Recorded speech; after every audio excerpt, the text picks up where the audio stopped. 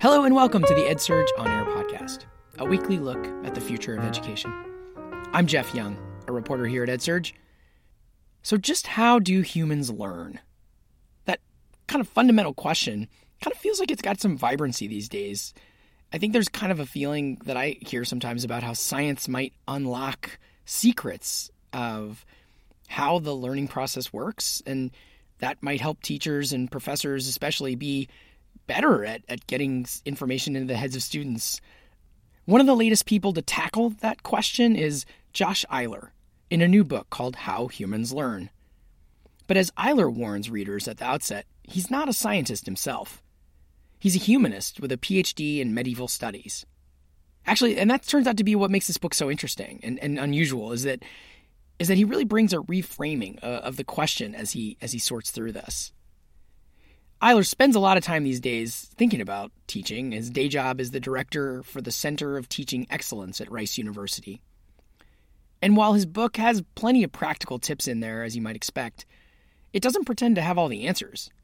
By offering a guided tour, and a pretty quirky guided tour of a variety of theories of how humans learn, he might just cause you to rethink what teaching even is. I talked with Eiler about what surprised him most in his research and what he sees as examples of great teaching. Here are some highlights of that conversation. Thanks for being here, Josh. Thanks for inviting me, Jeff. I guess one of the things that struck me in your book is that you really do start by backing up and framing the real issue of what even is teaching. And it struck me that one of the big questions that is really resonating is teaching an art or a science?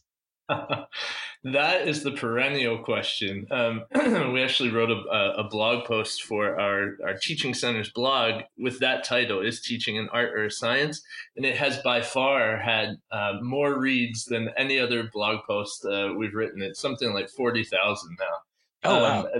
I think people are really interested in that question. And my answer might be a little unfulfilling because I think it's actually both. And I'll sort of explain why. I think a scientific element to teaching. I think the book is about how understanding the science of how we learn, how learning has evolved over time, the social interactions that shape teaching. There's a real science to it. And the best teachers also often approach teaching and teaching issues scientifically. I have a hypothesis of how what I think will help students learn. I'm going to test it out, and then we're going to learn from it and kind of revise accordingly. So there's something really scientific. But if we focus too much on the science, we lose kind of the human element of teaching, what I think of as the art of teaching. A couple months ago, I gave a talk on the teaching as a creative endeavor, and which kind of gets to the artistic side of it. And I do think that there's a lot of kind of improvisation that goes into teaching, a lot of the one-on-one work with students. There's something very creative about that process, knowing our material and knowing student learning well enough to be able to kind of adjust on the fly to figure out what a particular student or group of students need to get them over a hurdle or an obstacle. I think there's a real art to that. The danger of the art narrative, though, and I think this is kind of important to have in the background, is that if we think teaching is only an art, we slip into this kind of narrative of the person who was born to be a teacher, in the same way that artists get tired of hearing the person who was born to be an artist. Artists work really darn hard at their craft, and that can be kind of a dangerous narrative about teaching, because it suggests that it kind of we have it at the beginning, and there's nothing we can do to change it. It also provides kind of a convenient excuse for not continually improving. So I think it's both. I think there are caveats on both sides, though. Yeah, that's interesting. Yeah, there's this kind of feeling that I feel like even some of these Teacher of the Year awards feel like sometimes it's almost like, well, you're the chosen one who is, just kind of as an artist the best, instead of somebody who worked the hardest to get the best grade or something. I don't know. Right. No, I think that's a great point. I like teaching awards for the spotlight that they cast on teaching, but like every award, the Oscars are coming up. They're arbitrary. They're voted on by using subjective criteria, no matter how hard we try to make them objective, right? And so I agree with you. I feel like there's a sense that science these days, and I think you even mentioned this in the book. There's a sense that science can unlock some secrets right now, that we're on the cusp of maybe figuring out, like how to better teach by doing learning sciences research or whatever. And even your book, How Humans Learn, it sort of seems to implicitly say that maybe we can crack this code and get better at learning and teaching. And I guess, do you believe there are some secrets being unlocked with research? Well, I do think that science is changing so rapidly that we learn more. That what we know is being clarified and extended over time. So I think my approach to this is that if we know more about learning from a scientific or a social scientific or even a humanistic perspective, we can be better teachers. And so some of it is not necessarily kind of breaking a code or unlocking a secret, as it is there's information and studies that have occurred in widely disparate disciplines that very rarely talk to each other. And so it's not as much about kind of unlocking anything as it is bringing those pieces of the puzzle together so that people can see the whole picture for the first time. Because one thing that's true about academia is that we tend to reside in silos, talking to people within our discipline, but not always talking to people outside of our discipline. And so it's really more about bringing all the threads of the conversation together so that we get a more complete picture of learning. And when we do that, then we can refine our current teaching practices in the classroom. But I think even more importantly, we can do two things. We can develop new teaching practices in the future that are aligned with how people learn, and we can also kind of use it as a litmus test, the science, this knowledge of learning, as a litmus test for new strategies or kind of educational fads that come down the pipe. You mentioned that fads are out there. It feels like those are the kind of things that maybe even we and others cover. But it sounds like that's not necessarily the best solution. It's just sort of almost like the next diet that gets crazy and then everyone's like moving on to another one. Do you feel like that's kind of been a problem in talking about teaching? Well, I think it can be distracting sometimes. I think that the latest thing, the latest fad tends to kind of crowd out sometimes the discourse, the conversation about teaching. And I do think, I know from my discussions with faculty that there's this very real phenomenon of initiative fatigue and fatigue over these fads, and that I think can cover over or distract from the more productive conversations that we could have about, okay, well, what do we know works and why does it work, and what's the research, the tried and true research on some of these techniques. It's not to say that anything that's new is bad. It's that I think in some cases attention gets really focused on a kind of a set of practices that are untested, and that can sometimes, I think, distract from the discussion that we have about teaching. And the other thing that I think is interesting is there's almost like a getting back to the first question of is it art or science? It's almost like what is teaching? People almost don't even agree on how to measure it or what it is, which creates a huge problem for someone like you to sort of us as people doing it and or write a book about it. And I wonder, the other thing that I hear is like struggling to make a metaphor.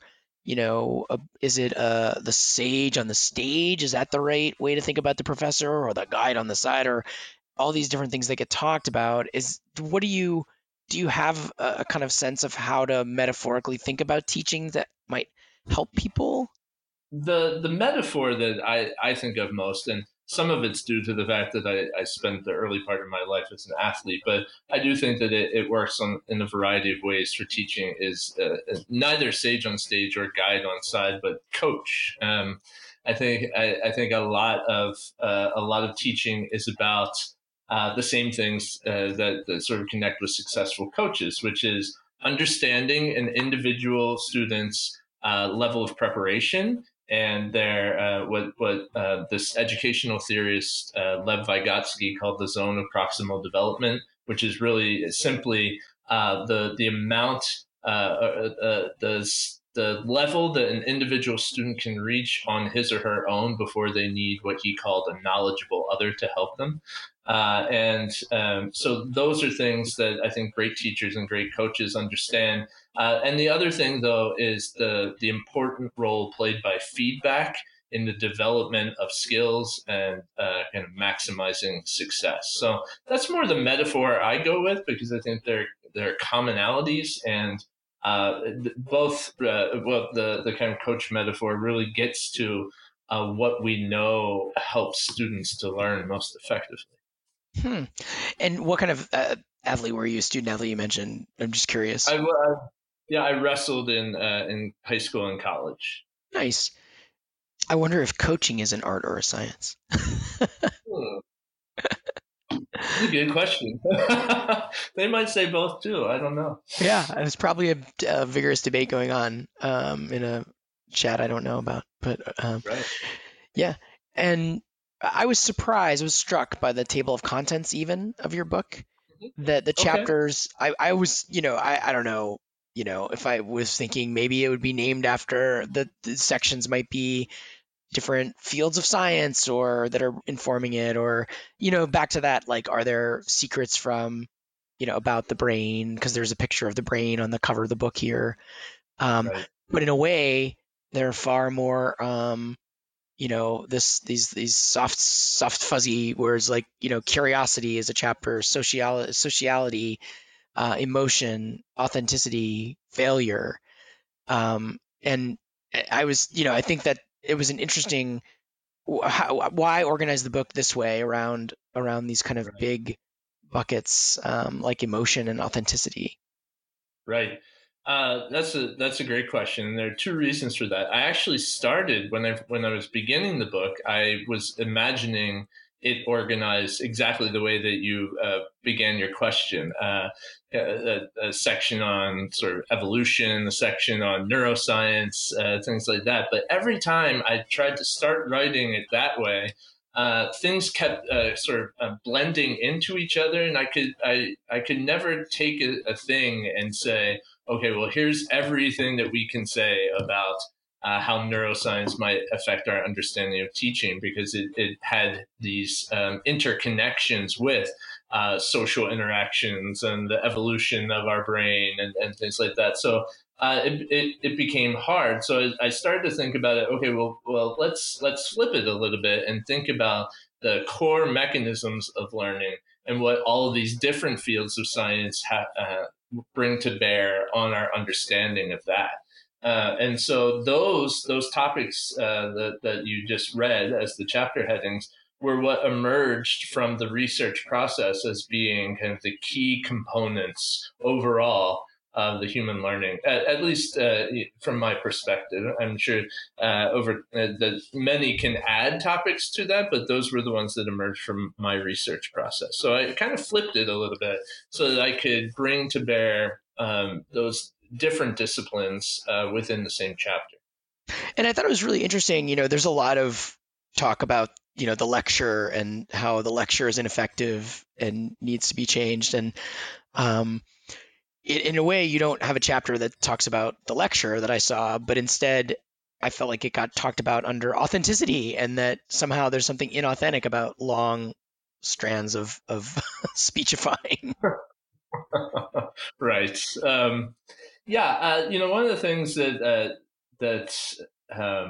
I think is apparent as you start to read about the lecture versus active learning debates um, is that everyone is defining those terms in very different ways. And so you could ask 10 people and they'd all have 10 different definitions of lecture. And for some, it would be, talking from minute one to the end of class. But for some, it would be, mostly talking, some activities, some other kind of mix. And so, I wanted to be really clear that what the research shows has a detrimental effect on student learning is the nonstop lecturing, and put it in the authenticity chapter because a lot of times the culprit with lecturing being ineffective is attention span. But when you start to kind of dig into the research on what scientists call cognitive authenticity, attention span turns out to be the a symptom, not the cause. And so, what cognitive authenticity simply means is that our brains are really good at attuning to whether a learning environment is artificial or whether it feels more authentic, like more real, more attuned to kind of the actual conditions under which you would apply that learning. And the reason our attention spans suffer in a nonstop lecturing environment or continuous exposition environment, as some educational writers call it, is that our brains make this quick decision, right? Do I need this? Is this important to me? Can I use this right away? And so they switch off, and our attention spans follow really quickly. Now, in some cases, and the educational environment is kind of a good example of this. In some cases, we can force ourselves to pay attention if there's an external motivator, in this case, grades. But we're not learning as much in those conditions as we would if there were other kinds of evidence-based activities, interactive strategies used. Interesting. So there is a little bit of this sense sometimes, I feel like, that, well, the students need to just do it, whatever to, adjust to, or do, to pay attention, or, that to do their part, I suppose. Right. Some accountability. Yeah, I know what you mean. And so the idea of that is somehow if there's an active, authentic something going on in the classroom, that then students will do their part in that. They're more likely to do their part and learn. Right. Yes. And that's just kind of because it's biological, and that we're more attuned to it, right? Because those are more authentic strategies, cognitive authenticity. But also designing activities like that shows an interest in, from the faculty's perspective, an interest in their learning, an interest in engaging them in the material. And so they're sort of attuned psychologically to it as well. Can you give an example, maybe from your own teaching, of a practice or a moment, like an anecdote of what was constituted like an example of like practicing what you're preaching here, like the good teaching, quote unquote, or effective teaching? Right. Well, okay. I have so many, just even from my home University of Rice, because we have some great people doing wonderful things in the classroom, and some of those include. So we have some scientists who utilize discussion in their classroom. They use they have some of our biologists here. We have a first year seminar where they're teaching students how to read the scientific papers, and then they take the students to the labs of the papers where the papers were written. And so there's some of that. We have a great engineering course here for for first-year students where they're put in teams and community partners come in from the outside to kind of outline a problem that they have. And then these teams are tasked with designing appropriate solutions. And some of them actually come to fruition. We've had the Houston Zoo, for example, needed a better giraffe feeder, and some of our students made some of those in that class. So those are really those are great examples of authenticity, right? The act of hearing someone outline a problem and then designing a solution couldn't be more authentic than that. Anything that engages students in the work of the discipline, so in the humanities, which is my area of training, giving them primary sources to work with rather than, I'm thinking of a lot of the great historians teachers of history who give students the actual documents to work with and to try and frame interpretations and arguments from those, rather than, and students need to know things too, but rather than an environment where they're only just hearing about events and causes and other people's arguments rather than developing their own. Yeah, those examples are certainly not lectures, but also end up being a lot of work, I suppose, right? And there's a cost of time and coordination to do any of those things you just mentioned. Yes, definitely. And it is true. And I think we'd be disingenuous not to acknowledge that any pedagogical decision is a trade-off with something else, right? So when you start to prioritize one thing in your teaching, by extension, there are other things that kind of fall to the background. And for this particular conversation that you and I are having right now, the trade-off conversation, it usually takes the form of, if I'm privileging doing kind of these active learning strategies, these kinds of assignments in the class, then the part of the trade-off is how much content can I cover over a 15-week semester if I'm doing that, and that's legitimate. But what we try to suggest here is that you could certainly cover all the possible content in the world from A to Z for the course under discussion.